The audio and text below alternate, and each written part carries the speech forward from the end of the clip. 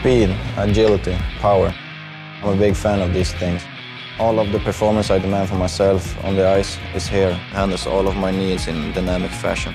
I sing you now about the four-time, baby, but you know that I got nothing to say. It's so charming to look on your face when you're rising, finding something I just can't do now. I've been around about your heart, I'm looking for you just to shed some light on my day. Feels like ages since I've been on your way. I've been caught up with a handful of new sensations. All right, folks, welcome to another episode of Roxy Fever. I'm your host, Jackson McDonald, and here with me today is a very special guest. Where do I even start? Okay, well, first of all, this is not a joke. I'm not doing a bit. I'm not doing the thing where I do Jim Benning's voice or, cut together Super Mario and make it seem like it's Francesco Aquilini. I am, in fact, joined by perhaps most notably and most recently, ex-Canucks employee, Rachel Doerrie, in addition to numerous other exploits that you've had in the world of hockey, obviously. But that'll be the one that our listeners are most familiar with. So how are you doing today, Rachel? I'm doing well. There's actually nothing of note that's happened yeah, it's at great. the time of this recording. But yeah, I listened to Roxy Fever like in the Canucks offices like while I was doing work. Oh, that's so funny. Yeah, it was one of the many podcasts I listened to while I was working. So this is kind of cool for me. Oh, that's amazing. I did not know that. I do know that there are a few NHL employees that do listen to the show. I won't name them because I don't want to get them in trouble. But I also know which colleagues you're talking about. Yeah, I didn't know which. I didn't realize that you listened to the show, so that's awesome. Do you know? I worked with Ryan for a long time, Ryan Beach. Do you know if he listens to the show? I do know whether he does or does not, but I will not share Okay. either way because I mean That's fair. Yeah. Listen, like honestly, and I'm sure we'll get into this at some Yeah. point, but like the Canucks organization is just so paranoid about every little thing, and Yeah. I don't want to get somebody that I have a lot of respect for Definitely. in or not in trouble because for legal reasons, I'm obligated to say that I haven't spoken to anybody since I left. Totally. Sure. That's reasonable. Yeah.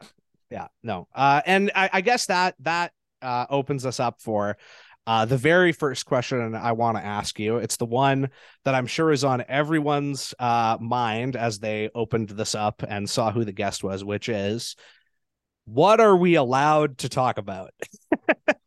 Yeah. So the human rights complaint is the human rights complaint. Yeah. The due date for response is actually this week. Oh, wow. So there should be an update on that coming relatively soon. Great. Which is good because honestly, I'm really sick and tired of dealing with it. Sure. Yeah. Frankly. That's reasonable. Yeah. And like, that's just kind of, honestly, it's just part one of this whole thing. Mm-hmm. So like, there's a lot going on there. So, I mean, what's public is public, and I can kind of talk about everything that's in that complaint.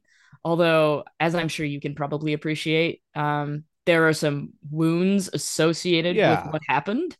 I can't talk about like specifics of things. I don't think that that's fair to talk about.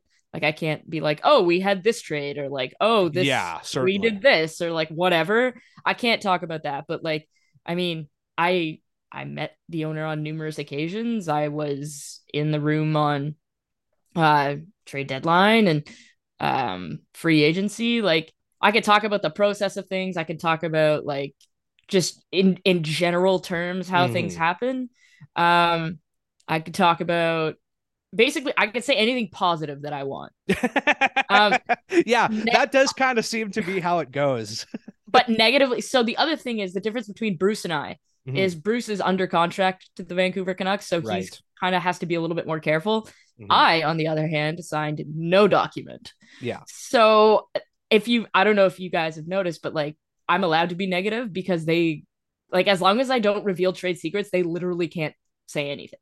Yeah, and that's something that's come up too, like with like certainly online, and even people like just in private conversations being like, is she allowed to say that? Like, can she do that? And I always just kind of, you know, I mean, like, I didn't know for sure, but I was always sort of just under the impression that, like, well, like, you know, people can have their opinion on whether it's going to, like, quote unquote hurt your case or not, which I think is sort of a misunderstanding of what the thing even is. But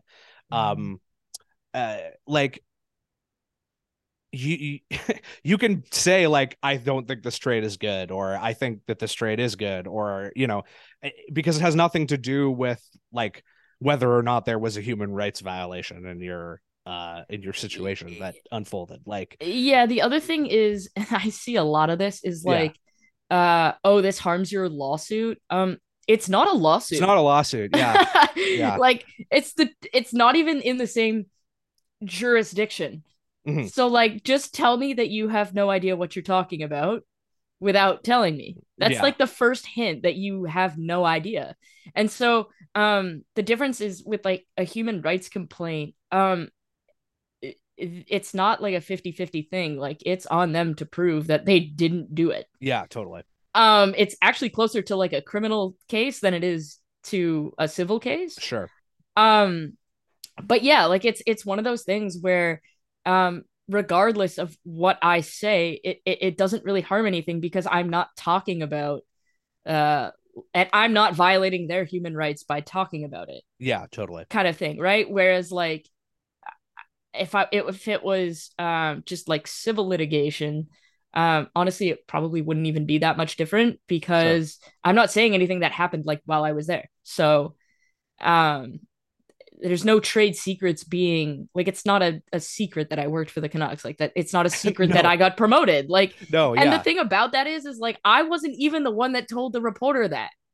Like, No, I know. Yeah, yeah. Well, we'll touch on some of this stuff a little bit later because I have a lot of stuff I want to ask you that I think, like, will relate to your time with the Canucks, and in some ways maybe have certain threads that attach to the human rights complaint. But yeah, it's also, like, I would say at this point, from like a media narrative perspective, it's pretty picked over, honestly, until something actually happens, until there's like a new development. Um, I think by this point, like, people, they've seen the document that came out. They know the gist of what the complaint is, and they know the gist of what happened. And so it's not something that I wanted you on the show to talk about more fun things than that, yeah, personally. exactly. And Yeah. like, I think, um, I'm actually quite thankful for not being there right now because the Canucks are doing a fantastic job of creating a track record of all of the things that I've alleged. So I would like to thank them for doing Yes. that. Yeah. Okay. Well, so the first, I mean, we have to get to the Bo Horvat trade that just happened, and we are going to get to that, I promise. But it's just, since you brought it up, I wanted to ask about Bruce. And the thing that I really wanted to ask with regards to Bruce is, like, given the fact that you were promoted to the coaching staff and the way that this whole thing unfolded in a, you know, at the very least, like, I would say it's probably the worst optics I've seen around a coach getting fired in ever, maybe, certainly in, like, my lifetime anyways, or my hockey watching It's the lifetime worst anyways. since it's the worst optics on a team side since the Roger Nielsen Harold Ballard. Sure, yeah. And I mean, if you're being compared to Harold Ballard, that is That's not not good. great. Yeah. Yeah. So what I wanted to know is, like, do you feel now like you kind of dodged a bullet with the way everything went down with Bruce and the coaching staff, and the seeming, like, you know, at least from my perspective, like, seemingly he was just basically milling about waiting to get fired all season. So yeah. I do, honestly. Yeah. I mean, I'm somebody that's pretty open about my mental illness. It's not something I've ever asked for like concessions for or anything. Like, Mm-hmm. I'm just open, like, going in, I'm just like, hey, like, just so you know, I battle this. And it has nothing to do with anything that is hockey related. It actually has to do with like things that happened as a child. Sure. And so it's not like I say like, oh, I need to miss time from work or whatever. It's like, hey, I need access to doctors. Like Yeah. that's the minimum. And under the Canadian Human Rights Code, like I actually am entitled to concessions. Sure. But at a minimum, like I think seeing a doctor is not exactly like a lot to ask. No, it's not. Yeah.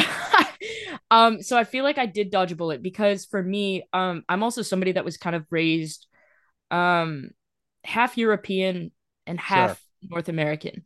And I have parents who are they have done very well for themselves in business, and the same for my grandparents. And there are things that I have been taught in terms of how you ethically and morally go about your business. And so for me, I look at this and I say, honestly, had I gotten out of what happened in October or September, it is highly likely I would have resigned at some point, because I don't work for people who treat other people this way. And people might think that that's a naive thing to think, but I've worked for major banks. I've worked for other sports teams who do not treat people like this. Yeah. And so for me, I look at it and say, if you can do this to one of the most lovable people in hockey, what are you going to do to me? Or what are you going to do to somebody else who isn't as high profile? And I mean, like, we already saw what they were willing to do. And so that's kind of how I go about it, is like, am I willing to work for an organization that treats people that way? And quite frankly, the answer is no. Well, it's something too that we've talked about before. Like, if you look at the track record of how the ownership group of this team has treated people in their concerns, their businesses, their yada yada yadas that are non-hockey related. I mean, there's been like a court cases about it. Yeah. This is not the first. Records. You are not the first person to allege human rights violations against some level of thing owned by any number of members of the Aquilini family, I guess. I'll just leave it at that. But yes, that's correct. I mean, and those are things that are a matter of public record. Oh yeah. And so yeah, like I mean, to your question, did I dodge a bullet? I truly believe that everything happens for a reason. And I am in a much better mental state now than I was in October and November. And I believe that I probably would have had more cardiac issues and mental health issues had I been a part of the ongoing season. And so for me, I look at it and I have to say that for my health and my well-being, it is probably best that I am no longer with the Vancouver Canucks. Well, I mean, you're in fairness, it's not like anyone else in the organization has had any high profile health issues. So no, there have been no problems at all. We didn't get a chance to. I think the Mikheyev thing broke after the last episode, and I was actually employed by the team when that happened. When that, the Pearson thing, I don't know if we've had a lot of time to discuss that necessarily. I'm always very cagey around health stuff because it's like relating to players anyways, but I wouldn't mind getting your perspective on that. Okay, so I will just on the Ilya Mikheyev thing. I was with the organization when the injury occurred. I was not with the organization when he had his MRI. So I had no idea what happened. So this notion that I was the leak, I literally wasn't there when it happened. So I don't know. And do you think as I laid out my complaint, this thing dragged on for 9 days. Do you think if they were getting ready to fire me that they would have told me about a significant ACL injury? No, probably not. The other thing, once again, returning to a theme here, but once they fired you, all the leaking stopped. So, I mean, I don't know what you're like. There are no leaks, Jackson. There are no leaks None. happening. It's not like there was any like high profile thing that got out multiple weeks before it actually ended up happening. So on the Mikheyev thing, I've actually I used to be an elite national gymnast. So you can imagine what my joints look like. Yeah. An ACL injury, while it is true that you can play with an ACL injury, and it absolutely is, like, make no mistake. I was somebody that competed through a major knee injury, and I will now have to have full knee reconstruction done. Yeah. Because of what I did. Whereas if I just had it repaired when it happened, that would never have been the case. And so people need to understand that, like, yes, it wasn't unsafe for Ilya Mikheyev to play, but there are long-term ramifications, because when you are without, like, when you have a torn ligament, your other ligaments compensate, and not even that, your hip compensates and your ankle compensates. And so now you're putting undue wear on those joints as well. So it could actually make you more injury prone. And, like, lo and behold, guess who has hip problems now? Yeah. Like, so it's one of those things where, like, yes, Ilya Mikheyev absolutely could have played. There is no, like, qualms about that. And that is his, like, if he says he wants to play, okay. But at the same time, it is the doctor's job to say, no, long term, this is poor for the rest of your body, and it is the doctor's decision. If the doctor says you can't play, then he can't play. And this is one of those things too, where it's like, ultimately, you want to approach it as a purely human health thing, and just say, like, look, it's about your long-term health. We're shutting you down. Like, get the surgery, yada yada yada. At the same time, I have a tendency to sometimes give professional athletes a little bit more leeway when it comes to things like this. Not, obviously within reason, but, like, I was doing some because this Horvat trade that we're still dancing around was coming up. I was doing some research on the Ryan Kesler trade, and Kesler himself, because that was kind of the last time the Canucks made a major trade like this. And he had a bunch of ridiculous injuries heading into the Stanley Cup final that he played through, and had, like, ended up giving himself ulcerative colitis from taking too many painkillers as a result of that, and then kind of a dependency on that he developed because of that.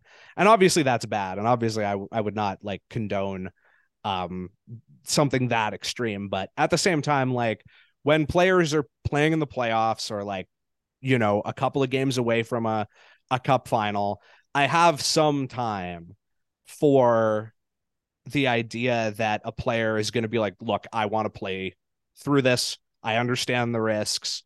I'm a hockey player. My dream is to win a championship. Like, I can wait a week to deal with the fallout from that later on. in the Mikheyev situation, and also with, who knows what's going on with Tanner Pearson, but, like, we're talking about a team that's not very good. Well. We're talking about a guy who is in year one of a 4-year deal, and you can have a discussion about whether that deal should have been signed in the first place. Yes, sure. But so from both a player and team perspective, like, it's a very weird time to decide that, yes, you're going to play through an injury. Like, it's one thing when it's game 7 of the Stanley Cup final, or even when you're in the playoffs. If you're in game 7 of the cup final, then sure, Patrice Bergeron and play with, like, a collapsed lung, or like whatever the case may be. But, like, we're talking about an individual who is risking long-term, like, ramifications of other joints to play regular season games on a team that is 27th. Yeah, to help the team get a worse draft pick at the end of the year, basically. Yeah, it's very strange. It is. And honestly, like don't get me, I think the world of Ilya Mikheyev. Sure. He's a great guy, and I mean he's not my favorite Canuck. That's that mantle. Apart from like somebody who I personally know belongs to Andrei Kuzmenko, Nice. All but right. Yeah. um, like honestly, it just there is a potential, and like there are academic, like this is not me saying this, there are academically researched papers Mhm.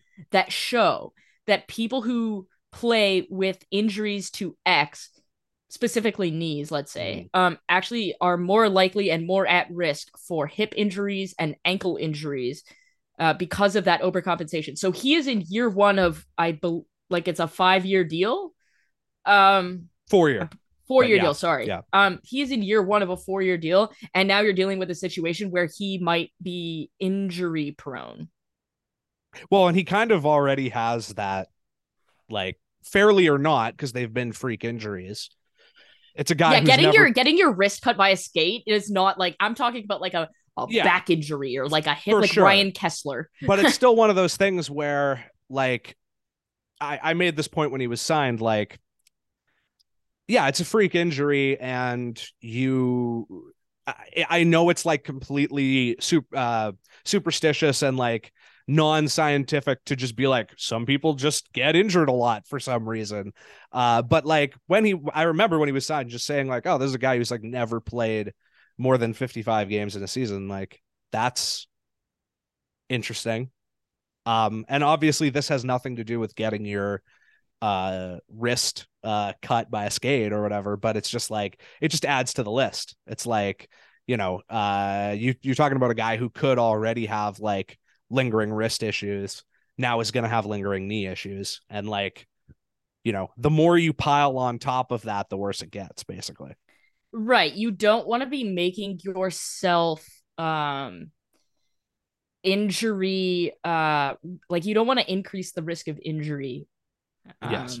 by doing what you're doing. And so yes, he absolutely could have played, and that's his decision. It's also the doctor's decision. It's the doctor's job to protect players from themselves, because these guys would go out, like Yeah. I've seen it firsthand, like these guys would go out with like all manner of things wrong that as a normal human being you would probably be going to the emergency room for. Sure.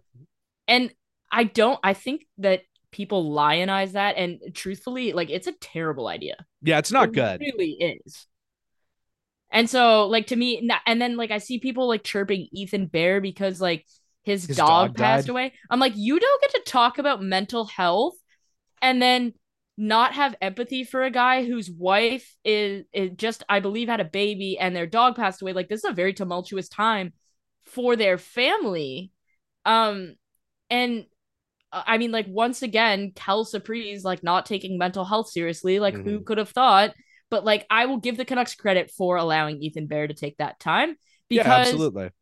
Like, for people who have pets, specifically dogs, like, it's not a rabbit. Sure, yeah. Like, losing a dog can be traumatic. Oh, yeah. And so I think that anybody who says like, oh, like you shouldn't, like Stuart Skinner got flack for missing a game for the birth of his first child. Like, yeah. Are you kidding? Like any other job. A lot of jobs will let you take like a year off when you have a kid, it doesn't seem like too much to ask for a guy to take one game off so that as a woman in hockey, there's like this wink, wink, nudge, nudge, like you can't get pregnant. Yeah, totally. And I'm like, bro, what? Like, you can't tell me I can't have a kid. Yeah. Like, you can't. It's like literally protected under Canadian labor law. That's a human rights violation. Oh, look. But like that's and these are the things that I see, and I'm like, just because these people make millions of dollars does not mean they are not entitled to the same human rights that people who make $80,000 are. Yeah, well, like, it's actually like, if they're not entitled, then what does that say about you as a person with like less to stand on, basically, as an employee? All right, well, we should get to Bo Horvat, because that's the big giant news story. And like, for once in my fucking life, the Canucks do something newsworthy before I record an episode instead of immediately after, because I haven't even listened back to our last one, so I don't know if it was included or not. But Elliot and I spent like at least 10 minutes discussing how we actually thought that the Canucks were going to trade Kuzmenko and retain Horvat, and then they re-signed Kuzmenko like a day later, and now they've traded Horvat. So I thank them for waiting until or rather not waiting until after we recorded this to do that. But it is so funny that we're recording this. Like, as I look down at my laptop screen, I have 72 unread texts. And like, yeah. I'm going to wager that at least 80% of those are about the trade. Oh yeah. I mean, yeah, that seems low. That was, I would take that with odds for sure. Yeah. Yeah. So, okay. Where should we even start here? Okay. Can we start? I have a good idea. Sure. All right. Let's start with this. I think it is a testament to the respect that Lou Lamoriello has around the National Hockey League that this did not leak out. And like at all. Nobody had it. Like Elliot, the first time Elliot Friedman mentioned the Islanders was yesterday. Yeah. And he just mentioned them as like a team that had interest. But like usually, okay, so there are stages that can be leaked. 1, the agent can leak it. Yeah. 2, the player's family can leak it. 3, somebody within a front office on either team can leak it. And 4, and most notably, NHL Central Registry.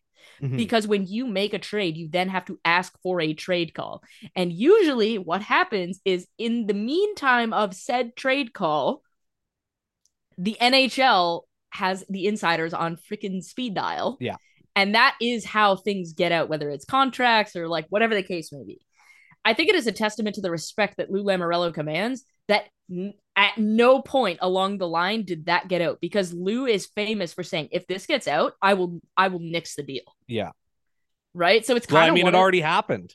Yeah. Or at least ostensibly it happened with JT Miller, who also figures into this discussion pretty heavily, I would say, but we can set that aside for a second. We'll get there. But yeah, like I think it's a testament, like, and actually I think that you brought that up and the Islanders were also involved in that.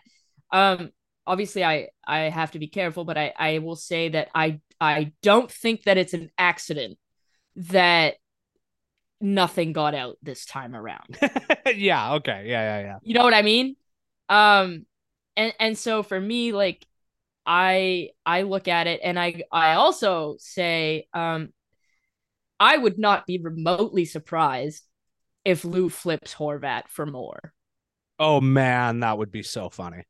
I really hope that happens. Do I think he will? No, because I think Barzal and Horvat is a pretty good 1-2 punch up the middle. Yeah, it is. I also think like the Islanders' big issue right now, the Islanders are good defensively, like really good defensively. Yeah. Their issue is they can't score.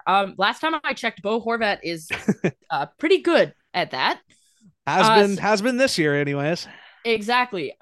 So for me, like, I know there were other teams involved.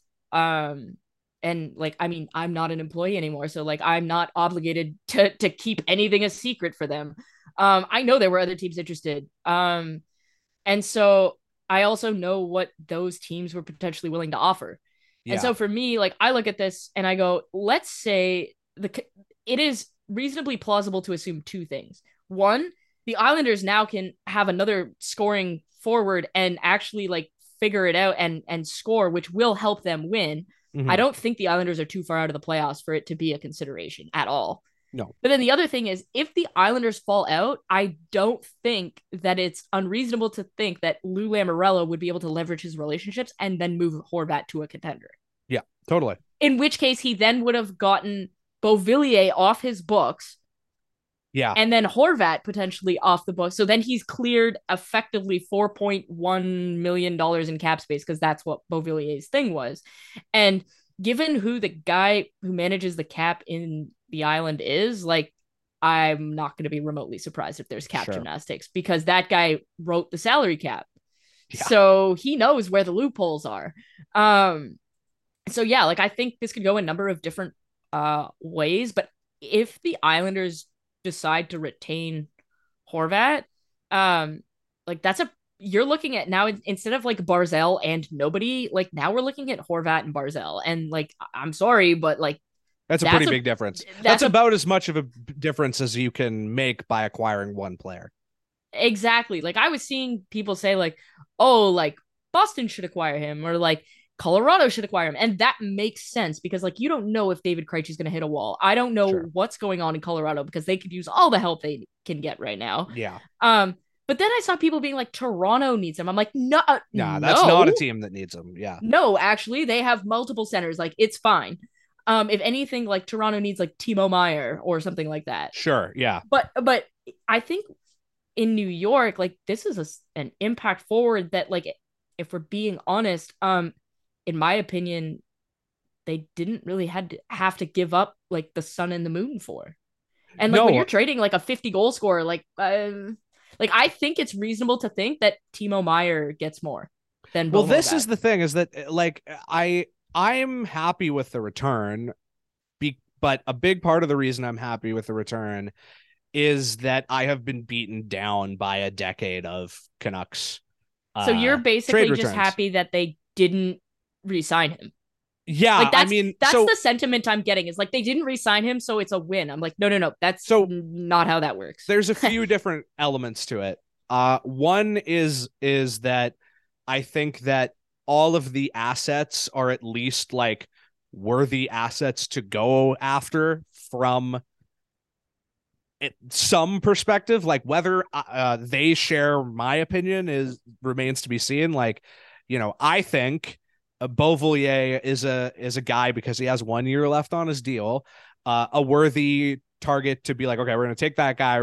We're gonna, you know, pump up his value, play him a ton on PP1 or something. I don't know, whatever. Like pump up his numbers, retain half of his salary next year, and flip him at next year's deadline. Now the thing is, they're not going to do that. So that is where it kind of falls apart. But until they don't do it, I can't say with 100% certainty that that's not what they're going to do and that that's not their plan. So I have to at least like remain open to the possibility. You know, Aatu Räty, First of all, is a winger, yeah, I not know. a center. I don't know who put Yeah. that out there, but he's a winger. But he, you know, he's 20. He actually still has room to grow. They're Yes. they're not doing the Sven Berchi take a 23-year-old and say he's a prospect, or even, you know, Jack Studnicka or whatever. And then the real one that interests me is the first round pick because I do we know what the protections on it are Yes. yet? Like, are they just standard protections? Like, No. So Okay. I do know what the protections Okay, are, and yeah. I'm actually, as we're recording this, I'm not sure if it's public, but Okay. it will be by the time. it will be by the time it goes out. Yeah. It's top 12 protected this year, but the Okay. Islanders can elect, like, let's say it's the 11th overall pick, the Islanders can elect to give it to them anyways. Okay. Yeah. So yeah, it's top 12 protected, and let's face it, like the Islanders may or may not be very good next year, but like at the same time, like you could trade Matthew Barzell and I'm sure you can recoup whatever you need. Yeah. If you're what I not will like- say is that when they were when the JT Miller trade discussion was dominating the discourse, I remembered saying at the time, like, the thing they should be targeting in a return for JT Miller is a pick from a team that could fall out of the playoff mix. Right. And so it would be hypocritical of me to say that that's not like a good, and also once again, you know, Stockholm syndrome or whatever, but like they actually got a first round pick. They actually took a first round pick for their I know, I'm player. just picturing With- Beachy like you know? being so excited Oh, about yeah. acquiring a first round pick. Absolutely. Yeah. They have more. They actually have 2 first round picks. Like they have an extra first round pick, which is just, for me, just so like, I never believed it would happen, you know? It's a So very it's hard like not to be honestly happy the about it. yeah, getting a first round pick, first of all, like bare minimum in a Bo Horvat Of trade. course. Yes. But like absolutely, like, okay, yes, that's the best part of the deal. Like, let's call a spade here. Oh yeah. That's the yeah. best part of the deal because you acquired 2 wingers, which is the only position of organizational strength. Yeah.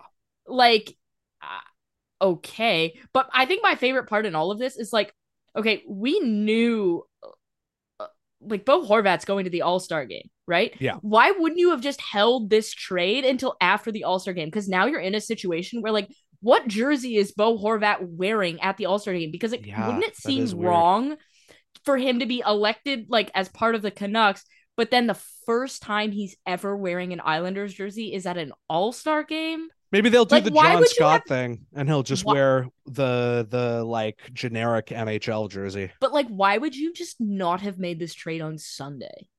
Yeah, I have no idea. There's no games. Like the Canucks, like they're not playing. Yeah, I have no idea. And I don't believe the Islanders are either. So to me, like that's the part that makes no sense. Like you kind of just like messed that up royally. Yeah, the Islanders aren't playing either. So like okay. Yeah, it's another sure. example of like, you know, they're going to be in the news for something weird. Which, I mean, in the grand scheme of things at this point, like the fact that they've managed to you know, give people something else to talk about with the team, maybe that is just like enough of a win that they don't really worry about like you know, weirdness at the All-Star game or whatever. Can I read this tweet to you because it's tremendous. Yeah. Needless to say, this trade has caught the NHL All-Star game organizers off guard. They're not quite sure how to handle Bo Horvat in the context of the event. That is incredible. That's funny. Who tweeted that out? Greg Wyshynski. Oh, nice. Okay. Yeah, that is absolutely incredible. But like honestly, I think, you know what, it's fair to say, like, yes, the Canucks did a great job of not re-signing Bo Horvat. Yeah. Like, yeah. Okay. But this is the return that, and this is where I think people like where I accuse Canucks fans of having Stockholm syndrome all the time. And this is where that can kind of set in, is like, this is the return that you should get for Bo Horvat. A pretty good, like, prospect. It's a B, you know, like ish prospect. Yeah. Yep. A first round pick that could potentially hold high value. So they get maybe a little bit extra like credit for that. And then like a roster player who isn't useless, you know, like a guy who basically. A guy. Yeah. Basically a guy like, well, on a good team, like on a playoff team. I'm not going to say a contender. Sure, yeah. But because the Bruins have Taylor Hall on the third line. Yeah, like, that's exactly. hilarious. Yeah. But on a playoff team, he's a third line winger. Yeah.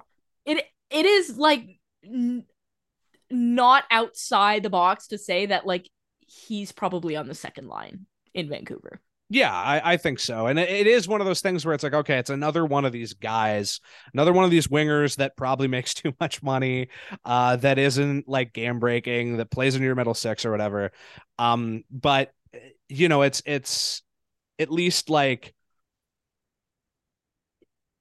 not I wouldn't consider him to be like a completely negative value asset because of his contract status and because like he's useful and he like does, you know, he could score a little bit. And like, he's the kind of guy that, you know, ideally you really want to be the guy who signs him, next summer for like $1 million rather than the team trading for him, at 4.1, but he's not like, you know, it's not like he's a candidate for waivers or anything like that. Like he was a guy that I was he's a useful NHL player, and he was a guy I remember being really excited about as a prospect. So I'm kind of like, there's like this little small part of me that's like, oh, that's who I wanted them to pick with the I think it was the Besser pick at the time or whatever. Which, you know, I mean, well, take your pick about how that ended up, I guess. But I'm gonna have no comment on the Brock Besser situation because yeah, fair. My only comment is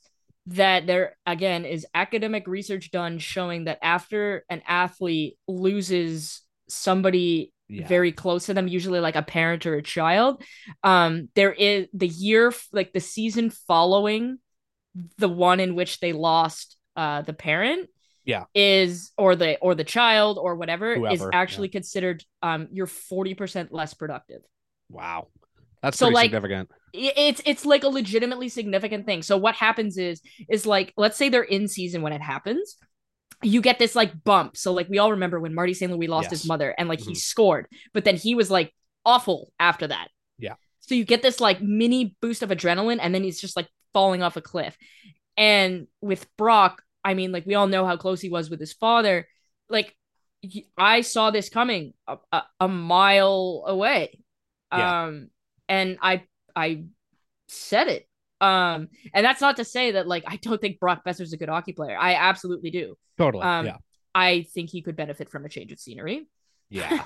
Yeah, which is why I'm not like hugely surprised that there might be teams that are interested in him, especially if they think like they can really, buy low or whatever. I was just reminded of something a second ago when you were talking about Lou potentially basically laundering Horvat to another team. Yes. I was just reminded of the time that the San Jose Sharks traded for both of the players involved in the Mike Hoffman, Erik Karlsson fiasco. Oh Lord.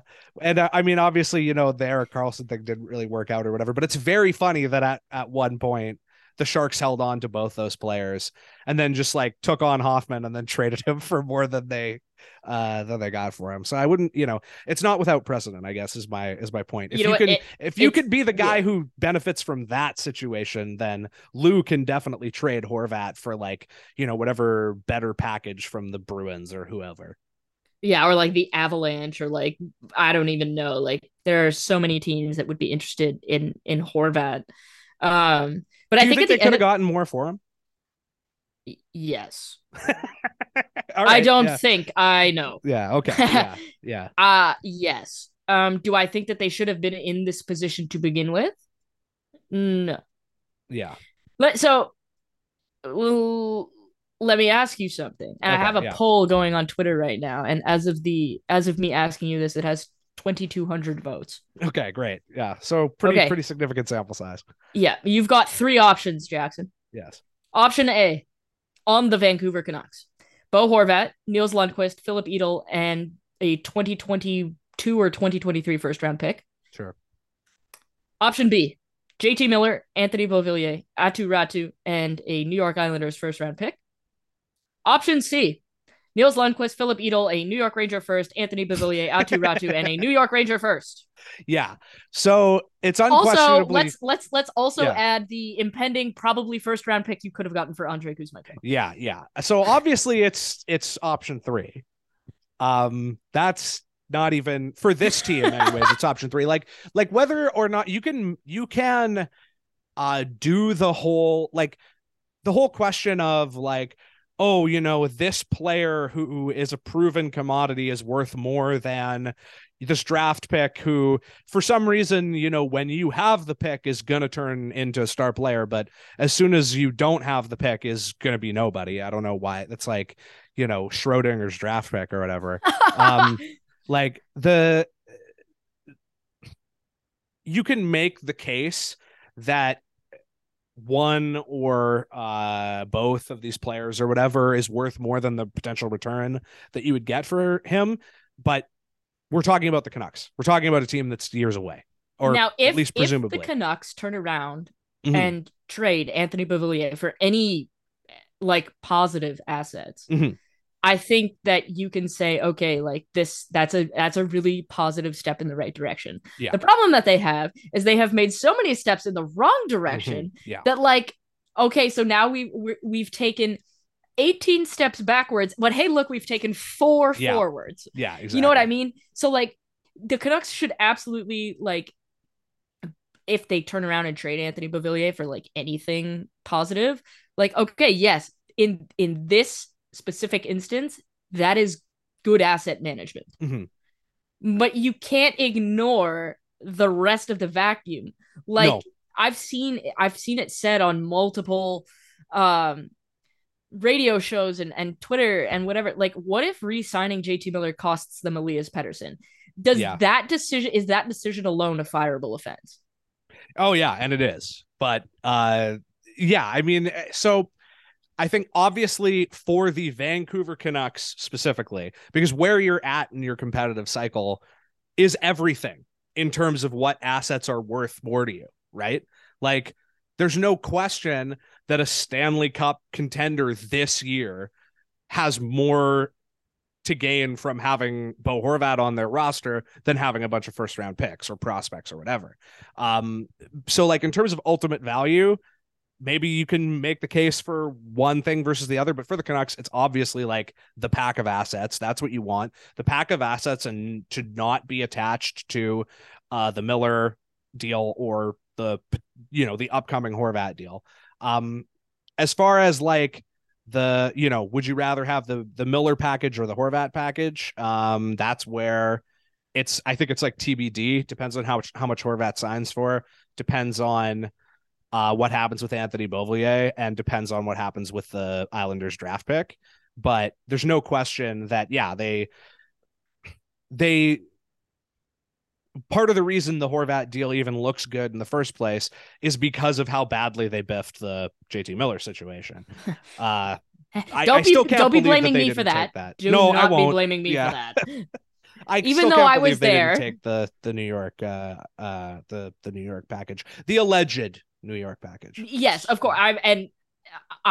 There is a specific reason why I used the public trade package not ones from my time there, because like for obvious reasons. So I use the one that like everyone's reported. Yeah, totally. And I'm not gonna get into like coulda, shoulda, woulda, like on other things, because like obviously that would get me in trouble. But like this is the one that was widely reported, and so it was just kind of like the easiest one to pick from there. Mm-hmm. But then you also have to think about it from this perspective. It is widely known that there are issues in that dressing room. Like, yeah. Oh yeah. I don't have to come on here and be like, hey, just so you know. Like it's widely known. Like Farhan Lalji has said, like, there are people in that room that like make his job not fun. Yeah, absolutely. Like that's kind of what, and like I could say absolutely unequivocally with 1000% certainty that Bo Horvat is one of the best dudes, or was one of the best dudes in that locker room. Like the New York Islanders, first of all, if you think Lou Lamoriello hasn't done his homework on the type of individual that Bo Horvat is, like, oh yeah, there's your kind of answer right there. But like Bo Horvat was so important to the fabric of that dressing room and like insulating certain players. And so for me, I look at that and I say, not only have you lost your captain and a key piece of your core, and that's fine that like you should have traded him given where the Canucks are in the standings, but you are removing somebody from your dressing room that was that's an integral part of a positive part of the dressing room. Well, and only a few years removed from losing Tanev, Markstrom, Stetcher, other guys that and isn't it funny that like full circle, like Lou Lamoriello traded the pick that selected Bo Horvat. Damn, I didn't even think of that. Traded for Bo Horvat. That's very funny. Yeah. And like there's a non-zero chance that Lou wins both of those trades. Yeah, it's certainly possible, especially depending on what happens with the. Or no, sorry. There's a non-zero chance that Lou loses both of those trades. Like, Corey Schneider. That's what I meant to say. Like, Sorry. Corey Schneider did not. Well, I mean, he did have like some really good seasons, but the Canucks won that trade, right? Yeah, I would say pretty. They. But I'm always of the mindset that like the team who gets the best player wins the deal. Sure. So unless the Canucks first round pick that they've received turns into the best player in the deal, the Islanders have won the deal. Sure. Like as of the recording of this podcast, the Islanders have won the deal because they have the best player in the deal. Yeah, and going back to the Schneider thing for a second, like that's one of those situations where it has a lot to do with where Schneider went and what happened with that team and et cetera, et cetera, et cetera. And it's going to depend with this Bo Horvat deal as well, because like Drance is very fond of saying, and I co-sign it, that like the right player at the wrong time is still the wrong player. And so like if if the Islanders fall out of it and end up giving up like a top 10 pick or whatever, or a top 5 pick, or whatever, like it's gonna look really bad. So it's still a TBD. It's still filed under TBD for me. But like, yeah, as of this moment, they paid like the standard, like they basically what this is just a deluxe version of the Ryan Kessler return. Yeah, right? but yeah, pretty Like, much. But yeah, I think, yeah, at the end of the day, like the Islanders are getting an impact player. Yeah. And is it likely that the Canucks get an impact player for it using that first round pick? I mean, if they listen to their analytics department, yes. yeah. There's no Exactly. guarantees on Depends. that. Yeah. But I think that right now it's hard to argue anything else because Timo Meier is probably going to get more. And Bo Horvat's a center, Yeah. a proven leader. He's only, I believe, a year older. He's scored at a higher rate this year. So, like, naturally, Bo Horvat should get the best return. Yeah. At this trade deadline. And, like, there is a non-zero chance that isn't true. And to me, that is where, like, you can't just look at this and say it's a win because the Canucks didn't re-sign him. That bar is, like, below the Earth's crust. Yes. Yeah. Absolutely. Right? That's like tweeting hockey is for everyone, even though we all know that it isn't. Like, yeah. Okay. Well, yeah. I mean, that's an interesting segue into a couple of different things that I wanted to ask you about. But before I do that, is there anything else that you wanted to get to about the, Bo Horvat deal in a vacuum, but then also, all the surrounding factors as well before we move on? Yeah, I would just say that I think Bo did a fantastic job. I think it speaks to Bo's character that all of the noise around the Canucks organization, and he routinely went out and answered questions and then also performed at an incredible level. I think that he's shown kind of who he is. And so for me, like that speaks volumes about him. I think it's a tremendous loss for the Canucks dressing room. Yeah. And I think that they should stop acquiring wingers because they already have too many of them. Yes. And so like anytime there's a draft pick involved, you need to wait to see. Mm-hmm. And a lot of this is going to fall on the scouts and on the player development because if you take a first round bust in this deal, like that is not going to get forgotten. And so if the Canucks want to win this deal, they have to make sure that they hit a home run with that first round pick because Aatu Räty is never going to be as good as Bo Horvat, and Anthony Beauvillier is not as good as Bo Horvat and is also on the wrong timeline.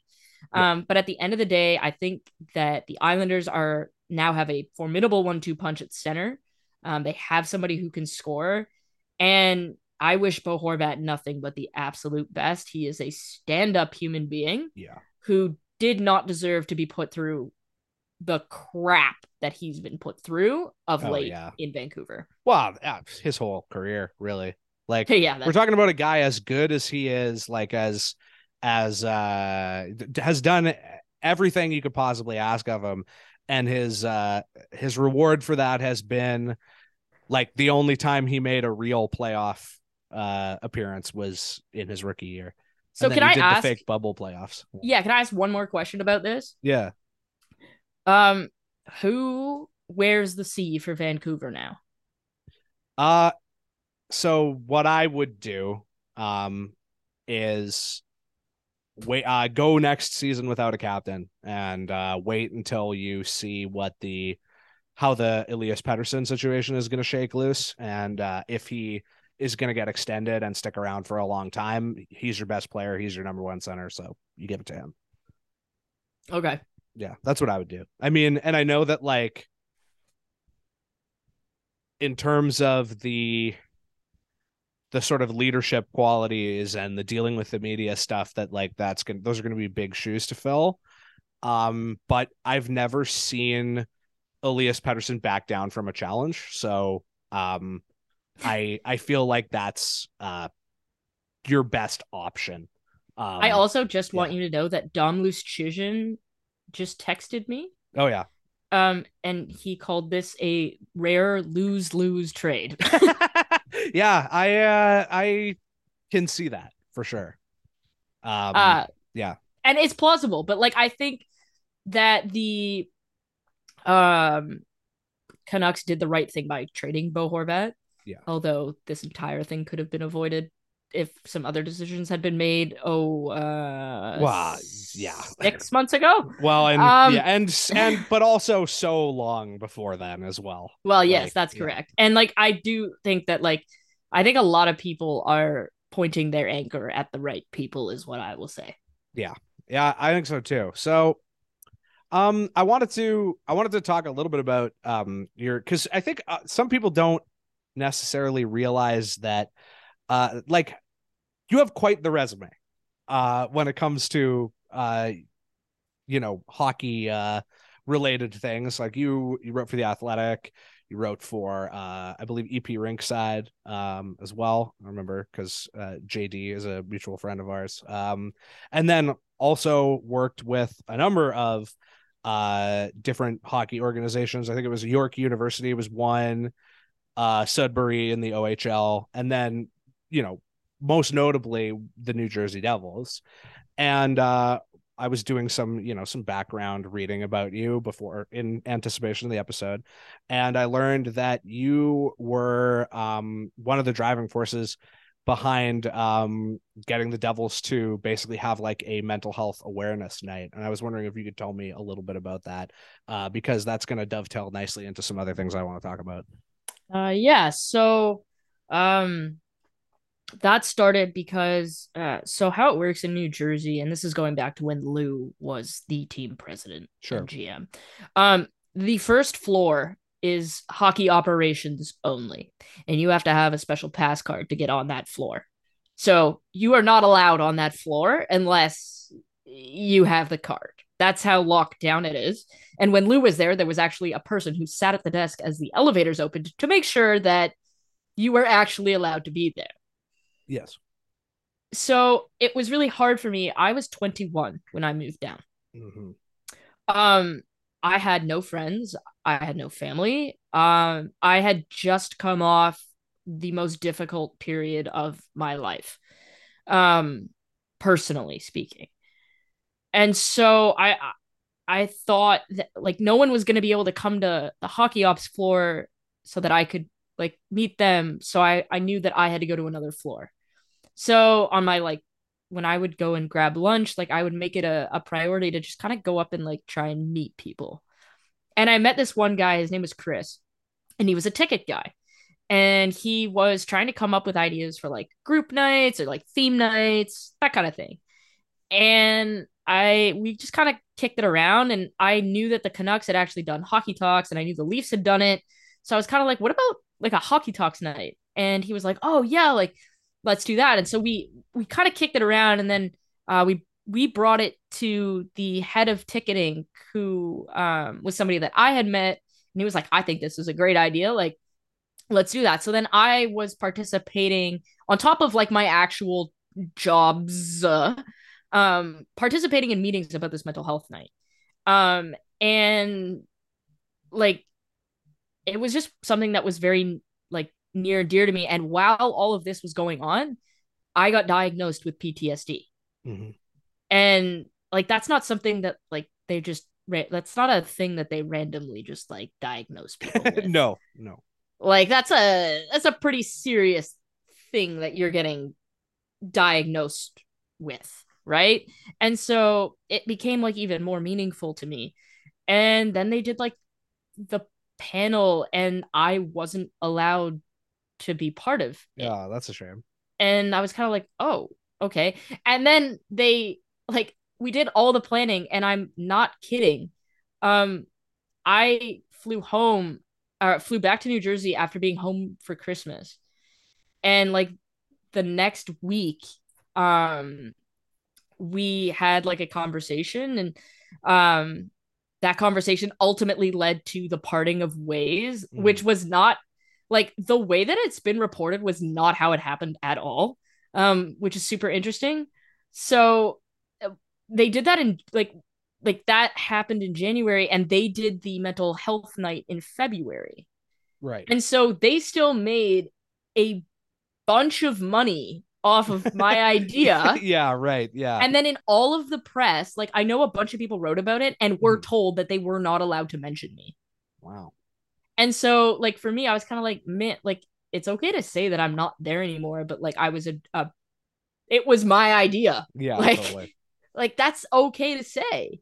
And I thought that was kind of odd, but mental illness and mental health is generally something that's very close to me. Like in the story that Corey Massasak wrote, where he actually was like, screw you, PR, I'm putting her name in here. Yeah, totally. He wrote about how originally my ties to mental health were related to my sister. And then with what happened to me and the diagnosis that I was given, it quickly became something very different. And so that was something I was actually really proud of, because like most of the planning was already done. And then I just didn't really get to see the fruits of that. But that was okay, because the day that happened, I flew to Germany to be with my family and go to a Bayern Munich game. So who's the real winner there? It's funny. You'd think that you would have been the ideal like employee for the Vancouver Canucks, because you have North American heart and European skill. There you go. Do you remember that? Yes. That was one of my favorite. That's like a deep cut Jim Benning era reference, but man, yeah. So okay, this kind of relates a little bit to something that we discussed in not our last episode, but I think the episode before, which is player development. And people listening right now might be thinking, what does that have to do with mental health? But something that I've discussed with a lot of people when I used to have when I used to do the podcast with Reese, who, just side note, like I know a lot of people who work for NHL organizations, and like the Canucks are the only organization that I know where it basically seems like the attitude is like, don't talk to anyone about anything ever. And like my other contacts and friends and stuff are very professional and very like tight-lipped about the things that they need to be tight-lipped about. But like, Reese has to the best of my knowledge never been told by the Hurricanes that he's like not allowed to be friends with me. You know what I mean? Wow. Yeah. Genuinely, Jackson, I am literally not kidding. Mhm. I was told by like not even just one person that like I'm not allowed to have my friends who are media members at my wedding. Oh yeah, I'm not surprised. I was like, what? It's my wedding. My wedding, yeah. No, I know. And it's very frustrating too, because like I like when I heard that the thing about like the media aren't your friends or whatever, my immediate thing that I thought of was, you just had a media guy come in and sign a 1-day contract and talk to all your players and give a speech and yada yada yada. And it's like, obviously I'm in full support of that, because I think Kevin Bieksa rocks and he's like one of my favorite Canucks. Oh yeah, ever. He's incredible. But he's a media guy. That's what he is. That's his job now. So anyways, yes, notably on television. Yeah. So anyways, when this was something that we talked about on Controlled Entries. It's something that we've talked about in the past on this show, which is like player development, which is, I think, like maybe out of anything that gets talked about on a regular basis, the most like nebulous concept to not just people outside NHL organizations, but people inside NHL organizations, to the point where there are like entire team staffs that essentially do not even believe in it as a concept. But the way that mental health connects to this for me is that like there are a lot of things that keep players from realizing their potential that don't necessarily have anything to do with like,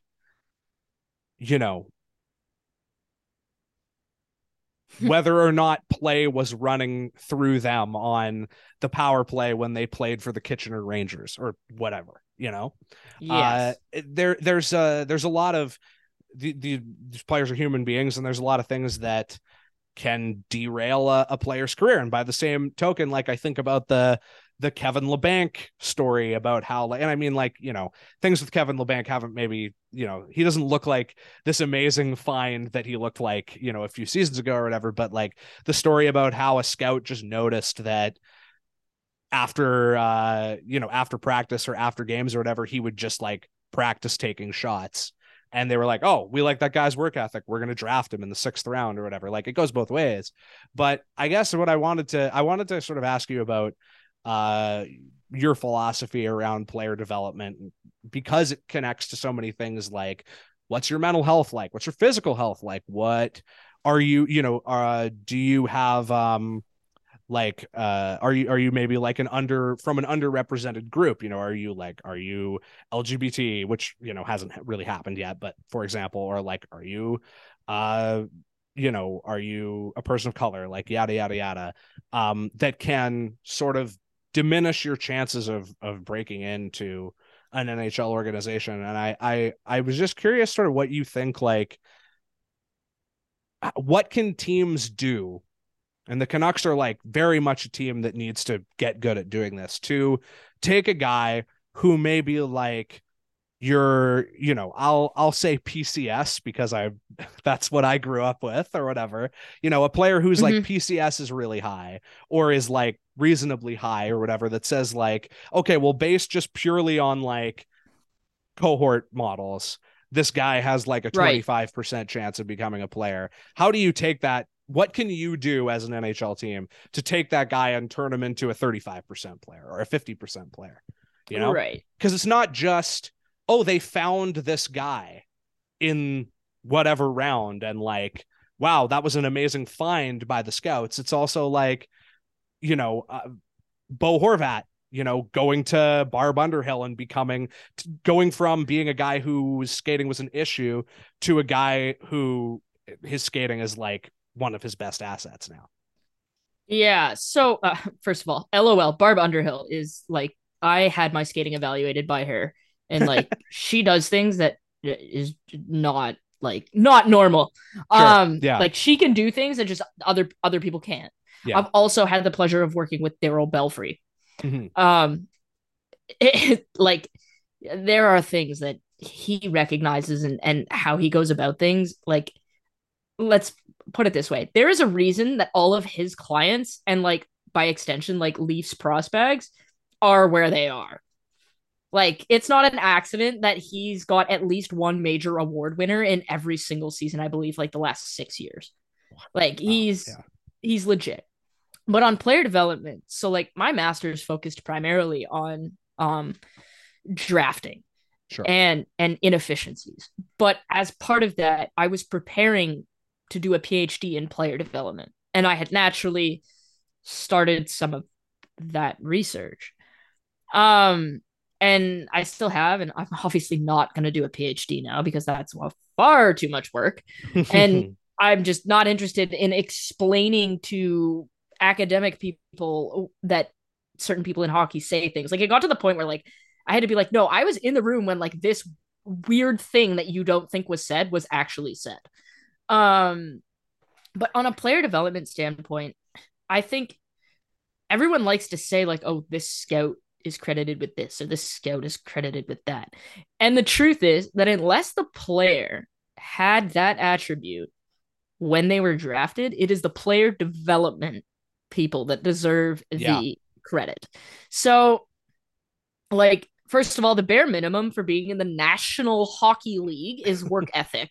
Yeah. Like, I don't want to hear like, oh, he doesn't have a good work ethic. I'm like, okay, well then, like, obviously probably not going to be a good NHL player. Yeah. Like, whether you like to think a guy works hard or not, we're talking about the top 0.1% of hockey players on earth. Maybe even less. Yeah.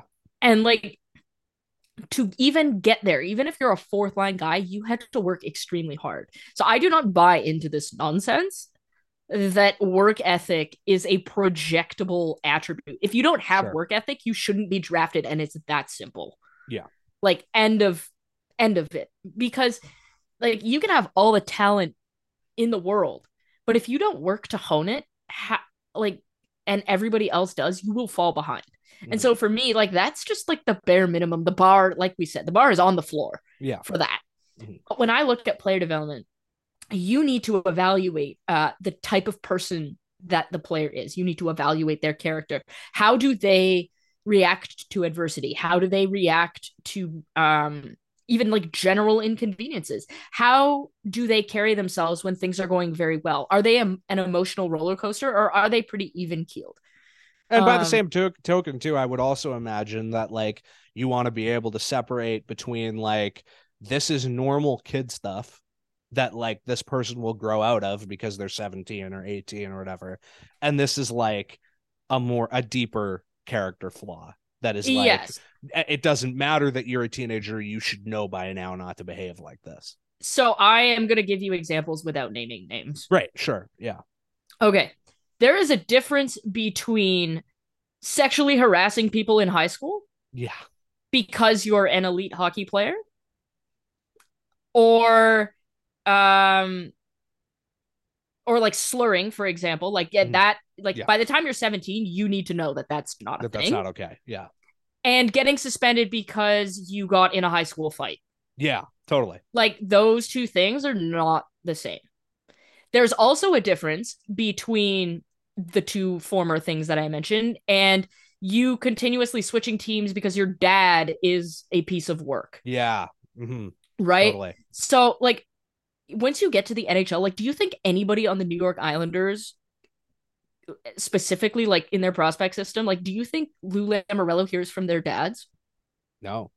Just, you know what I mean? Yeah. Like, probably not. Well, we know right? we know that there are still hockey dads. Like, we know Mitch Marner's dad is an interesting fellow. Got himself straight up banned from the ACC. And we know that, like, you know, I think you would be hard pressed to find like a pair of guys that are more well respected around the league for just like the boring hockey bromides than the Tanev brothers. And we know that their dad is like, you know, kind of nuts. Not Paul Marner level, but just like, yeah, a bit of a loose cannon, a bit of a hothead or whatever. And it literally doesn't matter at all. So you have to be able, what I'm saying is you have to be able to discern whether these problems go away or whether they are an inherent thing in a person. And I've got to be honest with you, like growing up when I was in high school, like you could use the homophobic slur that started with an F because that type of thing was not really at the forefront. I also went to school with a bunch of Europeans who use that word as a term for cigarette. Yeah. But now, like, okay, but then I learned, like, okay, obviously you can't use that word anymore. So it very obviously I don't use it. Yeah. Right. So if it came out now, like, oh, Rachel said this in high school, I'm like, yeah, like that was in the same way I said the R word in high school. Yeah, sure. There's just things that people used to say that they don't say anymore. Yeah. But if somebody told me, so I have a brother that just graduated from high school. He's actually the same age and played against the Luke Hughes draft year. Sure. Yeah. Okay. My brother has never uttered that word. Yeah. So if you want to tell me that anybody basically that is 22 and younger used that word, I find that a character flaw because you need to know that that is not okay. Right. In the same way that like sexually harassing somebody or bullying or any of that, like that's never been okay. So to me, that is an inherent thing. And there's a difference between like immature bullying, like, oh, he got left out of the schoolyard games and what Mitchell Miller did. Yeah, absolutely. Like those two things are not the same. And so you need to be able, from a player development standpoint, to discern what is and isn't a full-blown character flaw. Yeah. Right? Is it immaturity or is it a legitimate issue? So that's step one. And then you have to then there's on ice stuff. So first of all, if you believe it's immaturity, you have to have a plan to say like, okay, what are we going to do to track this maturity? How, like, are there extra rules in place? Are there different seminars that this player can attend? Because those are things that organizations who know what they're doing will offer to do. But then from the on ice, you've got to have somebody who, and I actually think it's a great idea to have women's hockey players involved in player development. Oh, hugely. Because at no point are you teaching body checking in player development. Yeah.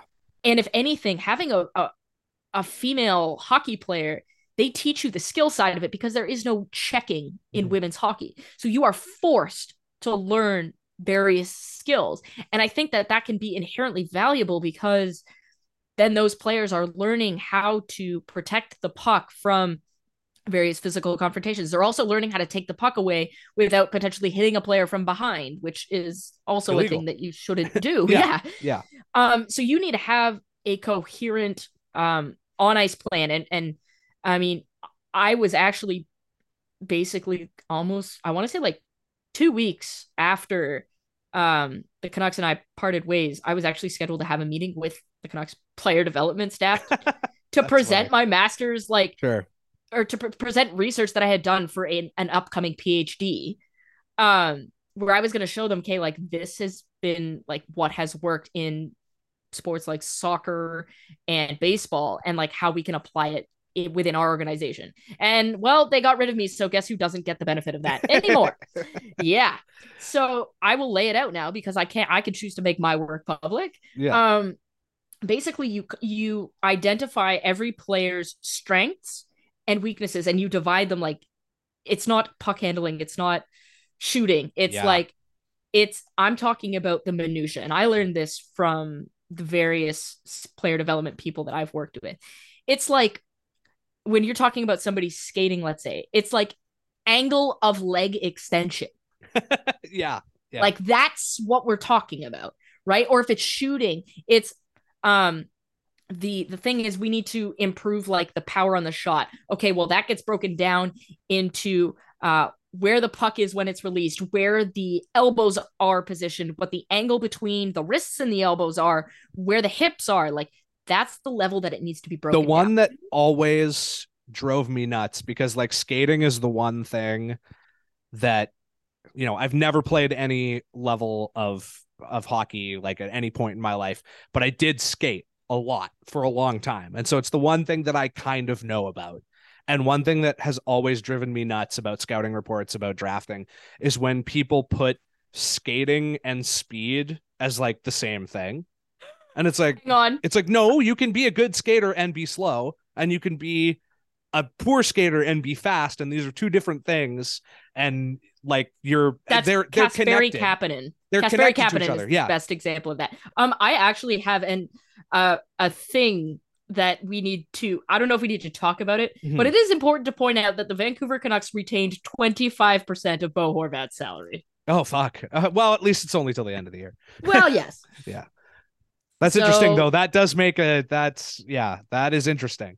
That is another wrinkle into it, for sure. Yes, that's correct. But anyway, so yeah, like I think with player development, you hit it on the head with skating, right? Kasperi Kapanen is, and by extent, Ilya Mikheyev, they are fantastic skaters. Like speed, straight line speed.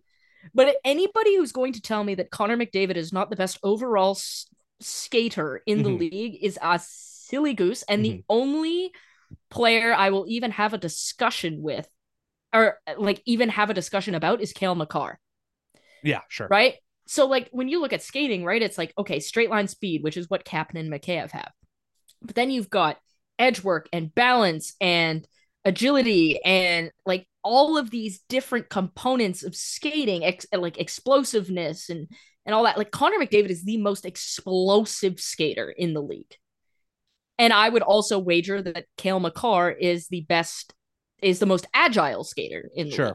Yeah. Right? So there's different components to it. So like a player can be a fantastic skater, but need to improve different areas of his skating. Like there are players that are fantastic on their edges that aren't great straightaway skaters. Well, sometimes it's just as simple as like, oh yeah, this guy's skating, like his technique is fine, his edge work is fine, his lateral movement is fine. Like the problem is he is slow because he's playing 15 pounds heavier than he should.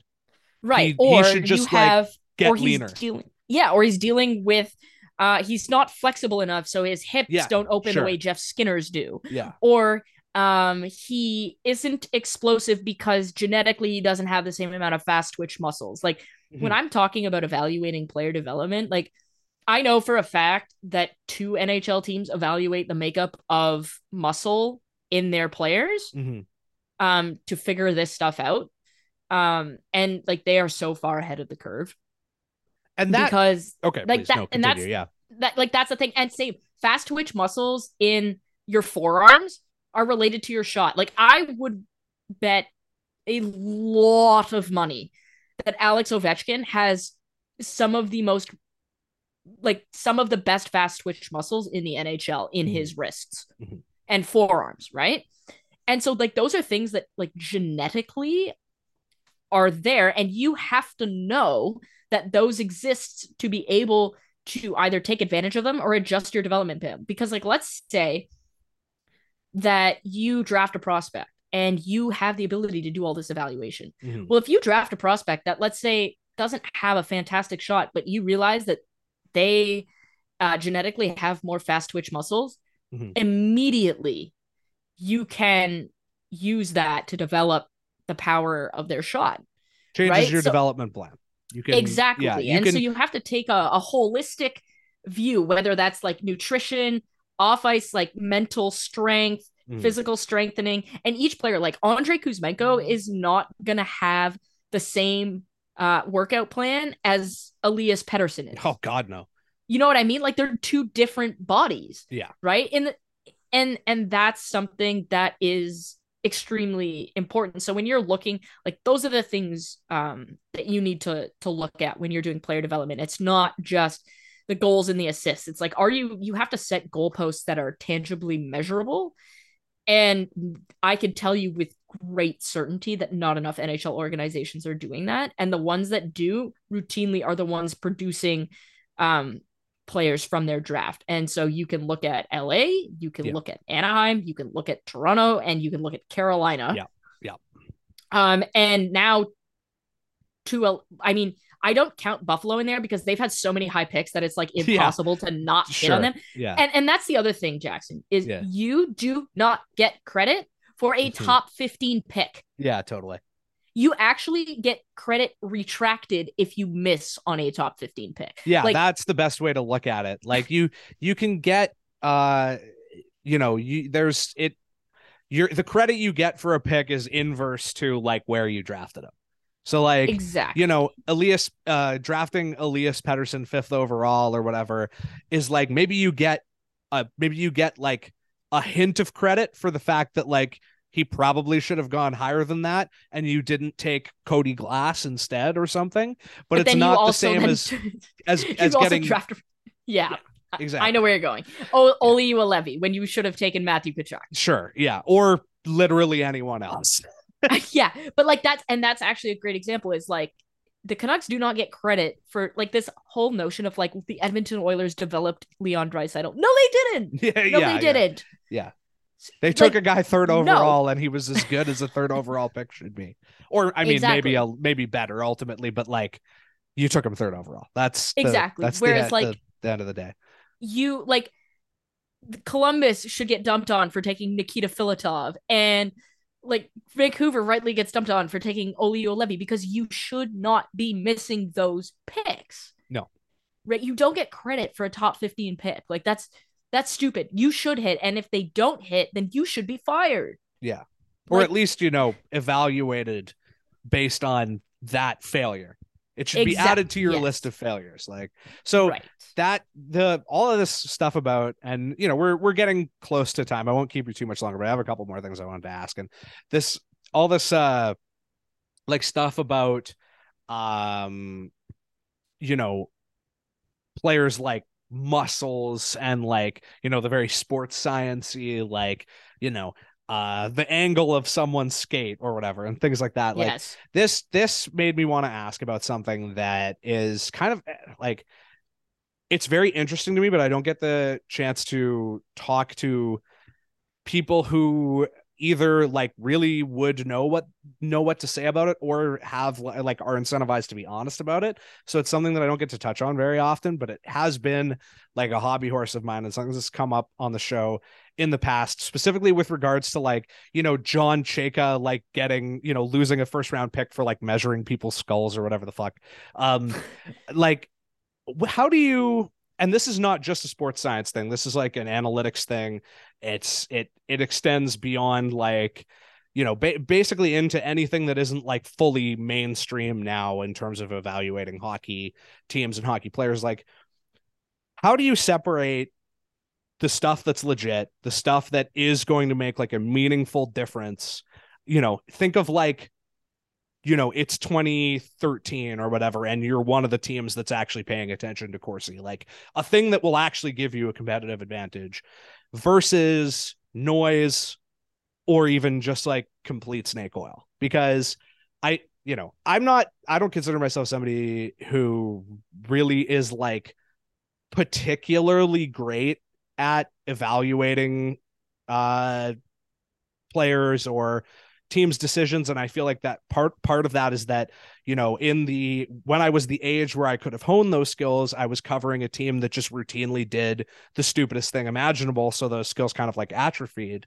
But like, there are certain things that I see sometimes where people will do like player rankings, which is already like the idea of ranking players is already sometimes like especially players that are already in the league, like kind of questionable, because it's like, well, are you going to rank like a center against a defenseman? That's not even the same thing, yada yada yada.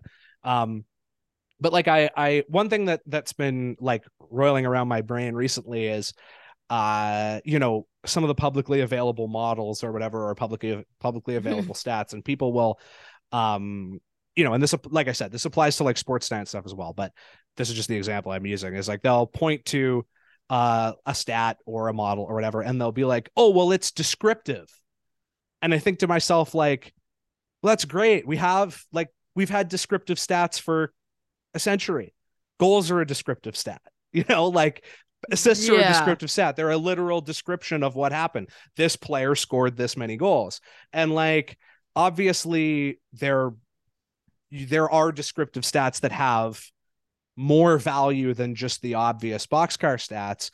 But a lot of the time, sometimes it can feel like it's a very complicated way of saying like, this player scored a lot of goals at even strength, which is like, well, you could have just said that. I didn't need a fancy like, algorithm or whatever to tell me that this guy scores a lot of goals. I know that. I have the NHL stat sheet.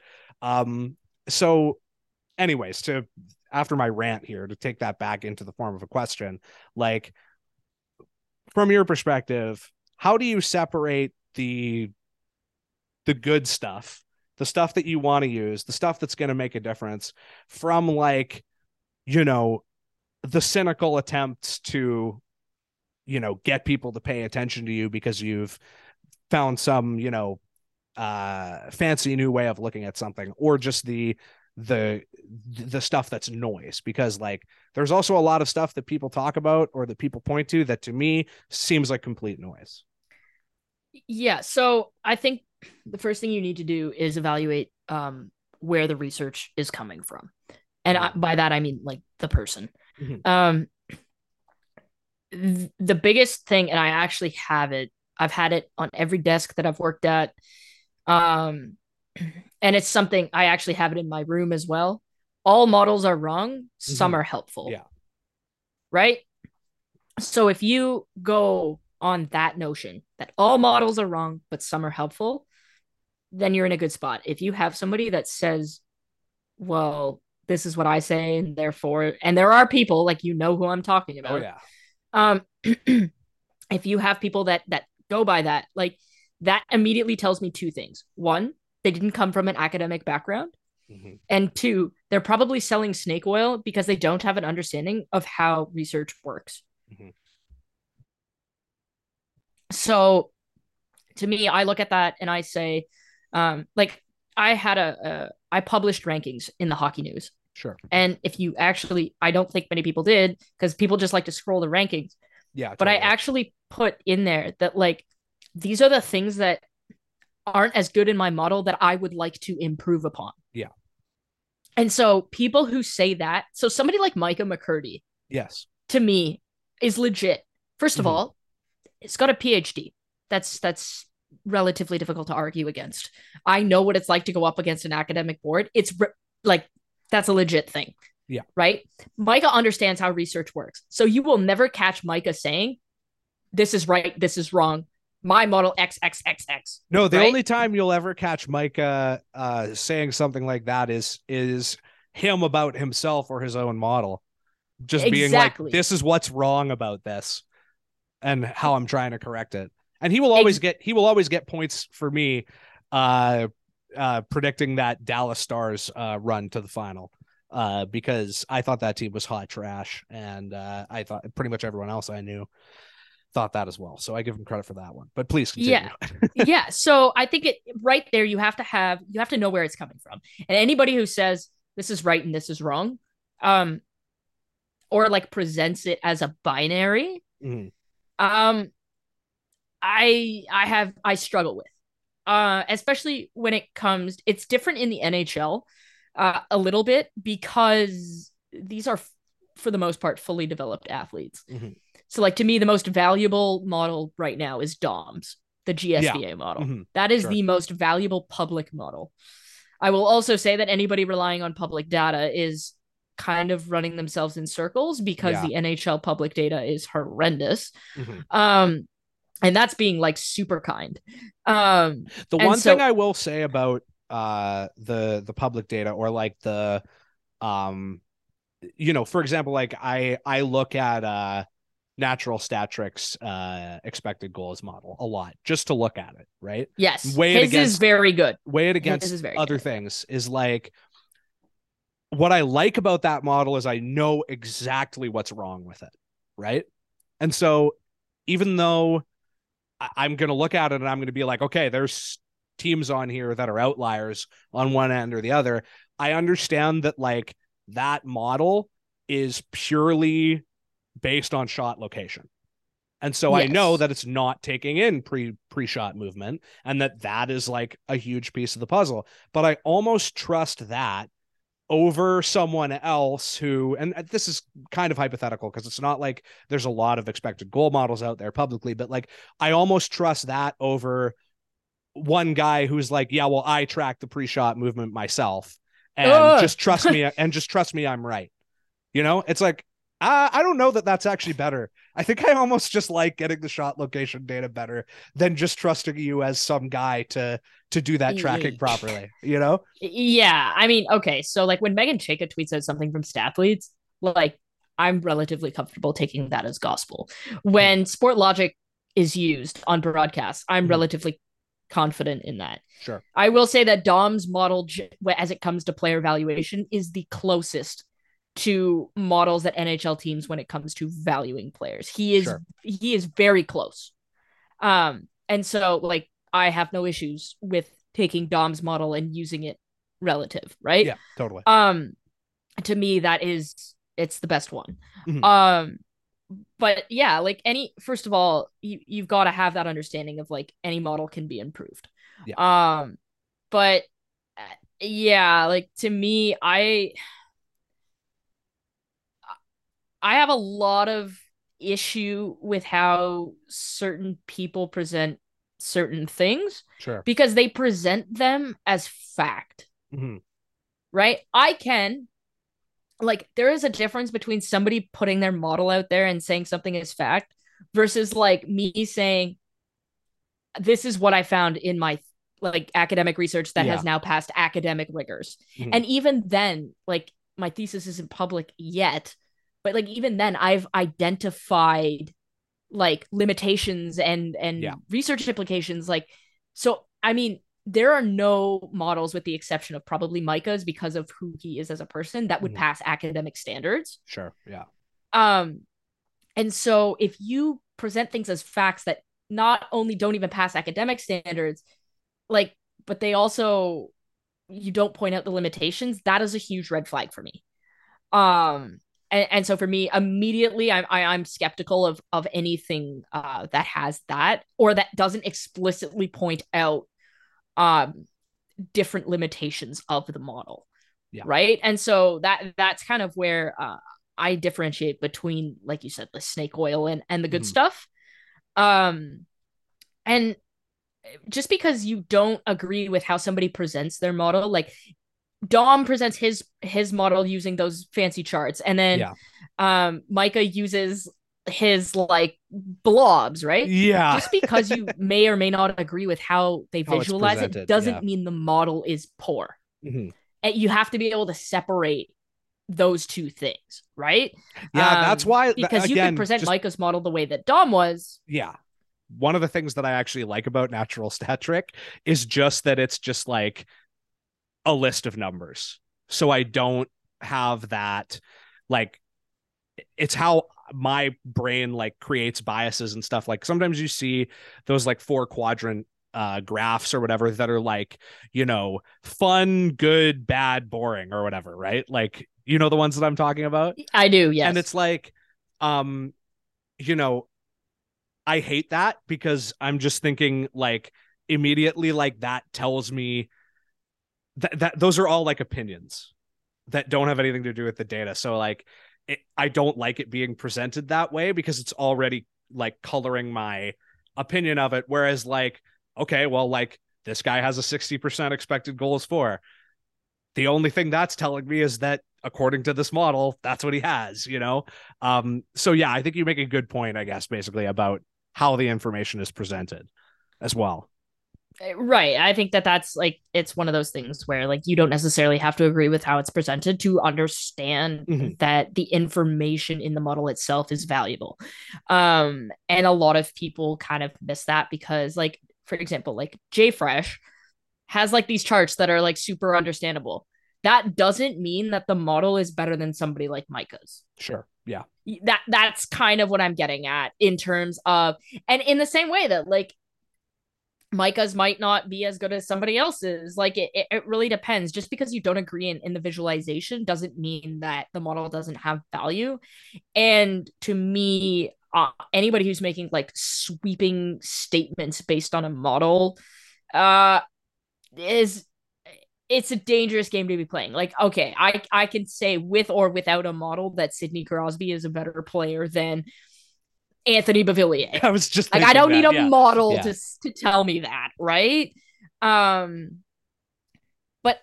it's one of those things. It is tough because there's only so much data that's available, and so you do need to be careful with what you're using. And I'm also interested in like to see how people build models. Is it done with linear regression? Is it multiple regression? Is it random foresting? Like there's so many different ways to build models, and there's no wrong or right way to do it. So I'm always interested to see kind of how these models come together. And so I'm always one of those people that kind of goes under the hood and really likes to dig in to see, because then that actually does help me figure out if it's snake oil or not. But yeah, like I especially so like for NHL players, like, okay, yeah, but if you're modeling like prospects, like that's tough because unless you have a grasp, and I've had 2 people who model prospects reach out to me to ask for my thesis so that they can include that in their model. Sure. So that immediately tells me that they are continuously trying to better their model. Yeah. Right. So immediately I look back and I say, okay, like, while we might not agree on XYZ, at least there is an understanding that their model can be improved. Right? You're always looking to improve it. Whereas like anybody who's just kind of like, well, XYZ, like this is where I have these players, that's 100% snake oil. And then anybody who doesn't use analytics at all, I mean, it's very obvious that they don't. Yes. Like very obvious. And that's also snake oil, because like, if we're being honest, if you were a good enough scout, like on your merits, you would be hired by an NHL team. Yeah. So like the people at Elite Prospects, I think like most of them should be, like, most of them are better than NHL scouts. We're going to call it what it is. Sure. Yeah. Right. But they also use analytics. Yeah. So like you're not going to build a house with a hammer and some nails. Like you might want to get some cement in there. You might want to get like, a drill. Like you want to use all the tools in the toolbox. And so people who don't use those tools, I'm immediately skeptical of anything that they have to say. In the same way that like the first half of the year, I deliberately did not watch games because I wanted my model to do the talking. And now I'm going back and watching games from the first half, and I'll scout the second half Sure. so that I can make the rankings accordingly. But if you're not doing, like, if you're not using all the tools available to you, like, not only are you fooling yourself, but you're selling snake oil to everybody else. And that's my take on it. That brings me back to something that Reese and Garrett used to talk about ages ago on their original like Hockey Graphs podcast, and then also on the podcast that I did with them, which was that basically like the way that they spoke about building a prospect model was basically like, ideally this model is good enough that it creates the framework for your scouts to work within, so that like they can do what they're good at and your model does what it's good at, essentially, you know? Yes, that's correct. Exactly. So, and you have to be able to marry the two and understand where the balance is. Like, yeah. Any scout who said, I don't care what the analytics said, but Lane Hutson isn't a good hockey player, like, immediately I have concerns. Yeah. Yeah. Always like a red flag for me when people like, what am I like? I wish I had a better like descriptive word for this, essentially, but like when people use analytics as like, it is a noun, but like as like a noun as a thing you can have. You know what I mean? Yes. His analytics are good. It's like, you're like, what does that mean? That doesn't mean that's not, that's just like word salad. Like, or like, you know, I don't care what the analytics say, this player is good or bad. And it's like, well, analytics they don't say anything. That's not well, what they do. My favorite is when scouts will say, well, he doesn't engage in the battles. He doesn't go to the hard areas. And then I pull up the analytics and it's like, battles engaged, he ranks third on his team. And battles won, he wins like 70% of the battle. I'm like, so the actual track statistics, sir, would disagree with your sentiment. The only thing, truly, the only thing that analytics can't account for, or like some measurement can't account for, because you can measure body fat, you can measure fast twitch muscle, like you can measure all that, right? Yeah. The only thing they cannot account for is the character. And so you have to have people that, like, I would actually be in favor of some level of scouting that just said, okay, the scouts quote unquote job is to go find out all the background information, and yes, like, file your reports, but our starting list is going to be produced by the analytics department based on the models, and then based on the character and the games, we will then move those names around. Yeah, you should hire a team of like private investigators instead. And just find out like who you know, which guys did hate crimes or whatever, basically. Well, like, and I actually, one team's approach was very interesting. When I was not employed by a team full time, this team asked if I would be interested in coming to the draft combine with them, because they wanted me to interview players. They wanted to see how the guys reacted to being interviewed by a woman. Yeah. And then by extension, they wanted to see, like, did they take it as seriously? And also, because like I'm a woman, I can gauge different things. I go into interactions just differently than men do.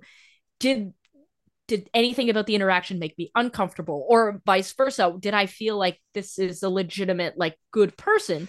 And so I think the teams who do that really show that they have an understanding of the holistic view of scouting. Scouting is not just watching a player. There's other research that's associated with that, and I'm sure you can imagine that the teams who are doing the research also then have an understanding of how to develop, and therefore are producing more players. Yeah. Okay. I got two more for you. A serious one and a fun one. The first one is like, it's pretty simple. When we discussed you coming on the show, one of the things that you mentioned is you said that you, I'm paraphrasing here a little bit, but that you felt like there were sort of like some misconceptions in this market that people have about you, that you were hoping that maybe you could dispel by coming on the show. And so I wanted to just let you do that, essentially, and just ask basically, like, is there anything specifically that's come up that people have talked about since you parted ways with the organization that you feel is unfair, and why, basically? Yeah, the main one, like the top of mind one, is that I was sleeping with people. Oh, Um, I am, you know what? I think I am lucky enough to have that segment of people just totally blocked and muted from my timeline. But yeah, I mean, that's because I haven't, I'm, like I said, lucky enough that I haven't actually heard that, and that's really very deeply upsetting, actually. yeah, it's something that like it's I understand that it comes with the territory of being a relatively attractive woman in hockey, or just like a woman at all. Um, Yeah. but like I know in my heart of hearts that that has never happened and it never will happen. But like imagine you're my mother or my father, Yeah. or you're my 19-year-old brother who gets accosted at school by a Canucks fan Yeah. and says that. Like I think that that's really offside. Um, It is, and it's the thing that's come up on the show before with regards to other people in the organization as well. Is like, I've always said, like, you're an NHL general manager, like you deserve all the scrutiny and the criticism you get until it pours over into your personal life and people are accosting you on the street and screaming obscenities at you. That's when it becomes like, or just yes. libeling or slandering you, basically, I'll give you an example. So before I went public, it Mm. was in October, or it might have been like the beginning of November. I went to a Leafs game with my best friend. Um uh, like I was like, you know what, I want to go, whatever. Somebody actually came and sat down in the empty seat beside me and said, "So, I heard you finally got caught sleeping with someone." Like that is so far over the line that you think that that would be acceptable. And like I know the head of MLSE security, and I had that person thrown out of the building. Yeah, Um, but like it's things like that where like I couldn't go for the first like basically until I went public. And it is the reason I didn't want to go public, sure. but it is the reason I did. I could not go to a restaurant without people asking. I went to the Elton John concert in BC and I got asked about it there. Ugh. And like, so to me, I think people have this notion that it's their business, and like Yeah. it's not. But Well, I yeah. very much didn't sleep with anybody and I never have. So I think that that was I thought that that was really offside, and like people that were Harm was different because I gave Harm permission Hmm. to speak to email my mother. Hmm. Um and Harm was my friend long before I got the job. So he Yeah, was he's a actually doing it like out of care. very great guy. But Yeah. like there were people that were like DMing my siblings on Instagram. Ah, man. Yeah, I'm really Like sorry that happened. that's That's terrible. That sucks. that's kind of nuts, right? It's And so usually like inappropriate, first of all, and then second of all, it's also just like, why do people have to jump to that stuff? right. And It so just like for sucks. me, I'm like I don't enjoy being attacked, but the second you involve my family, it just Mhm. becomes an entirely different situation. And like you should not be emailing or DMing my 19-year-old brother and 20-year-old sister Yeah.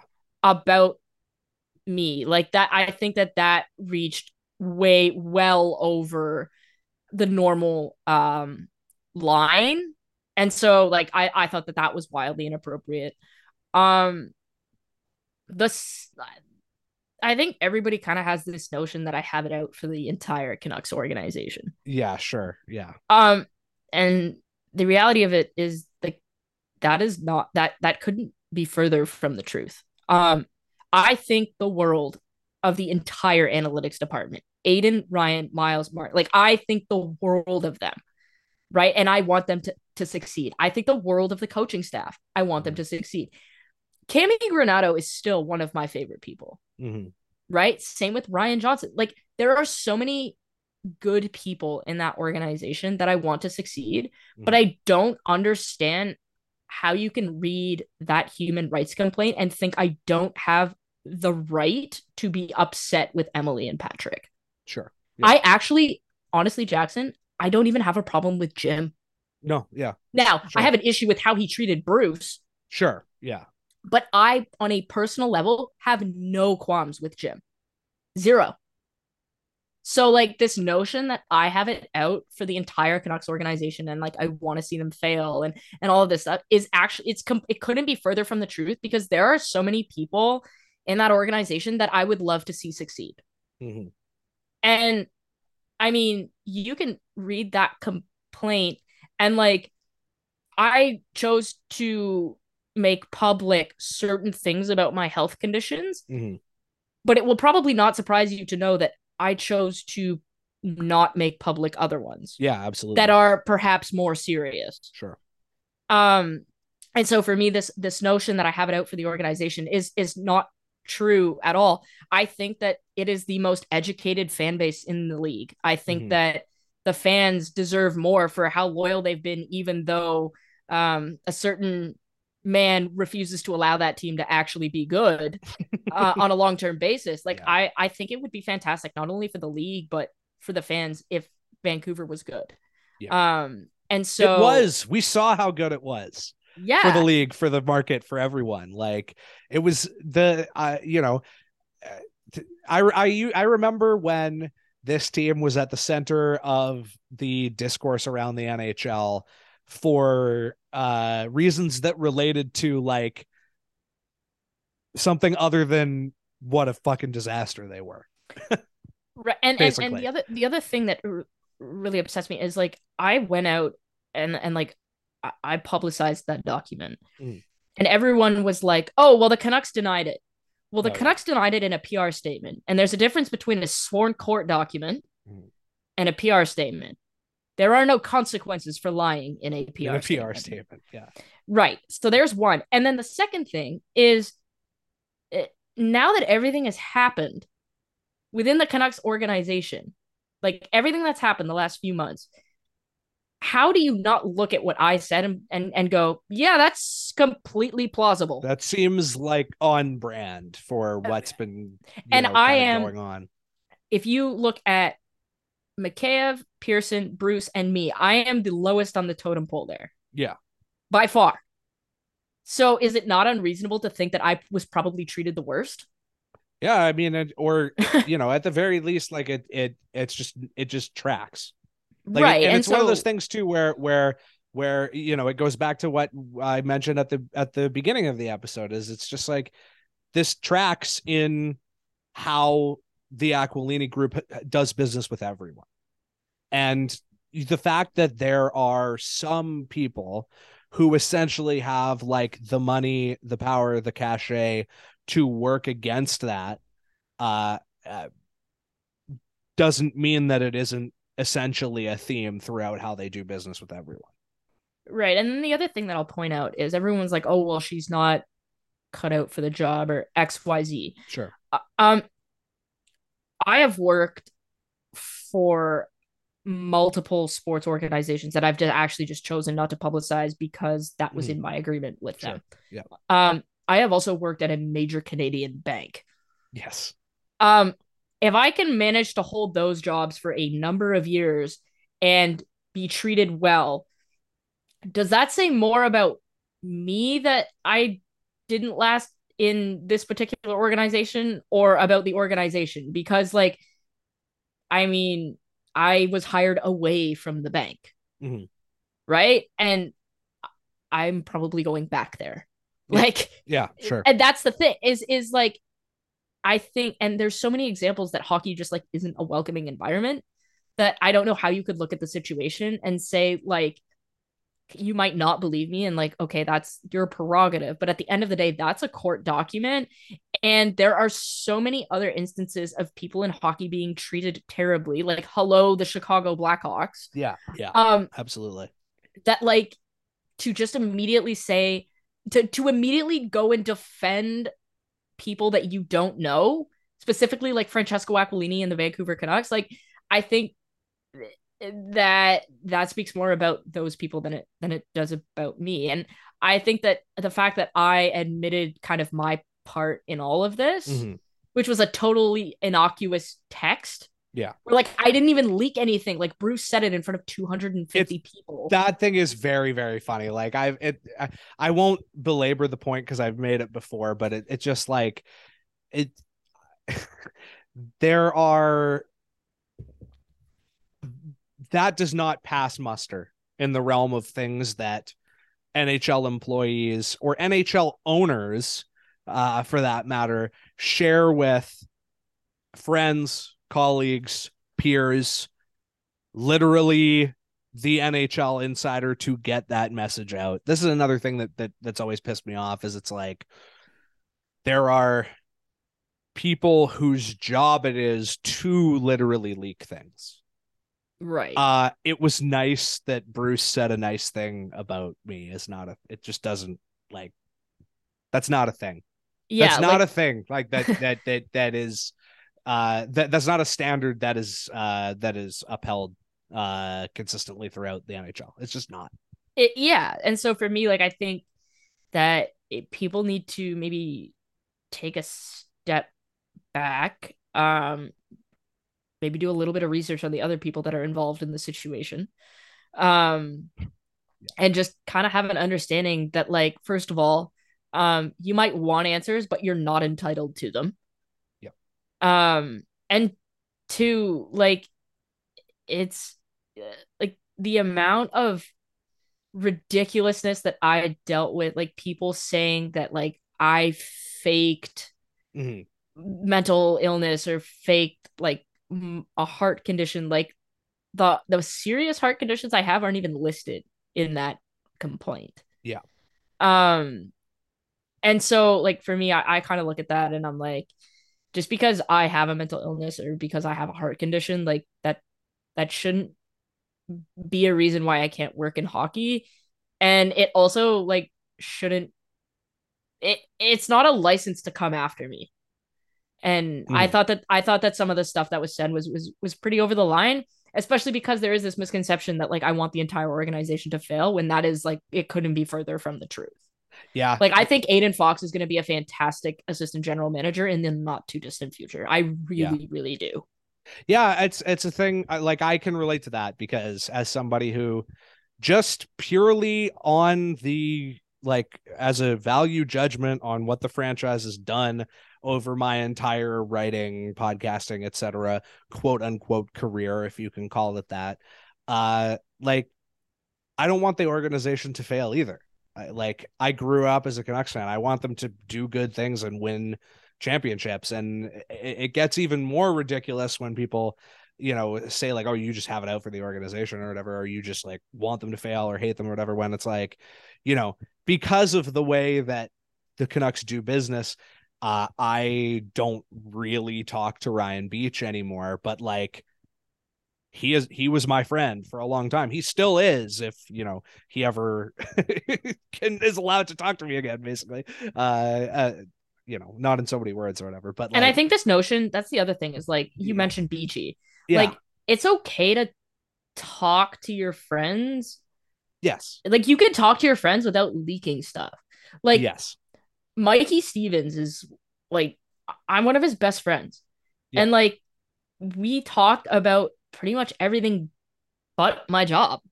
Yeah. Like, and that's like you can't, it is totally unreasonable to say you're not allowed to talk just because somebody else is in media.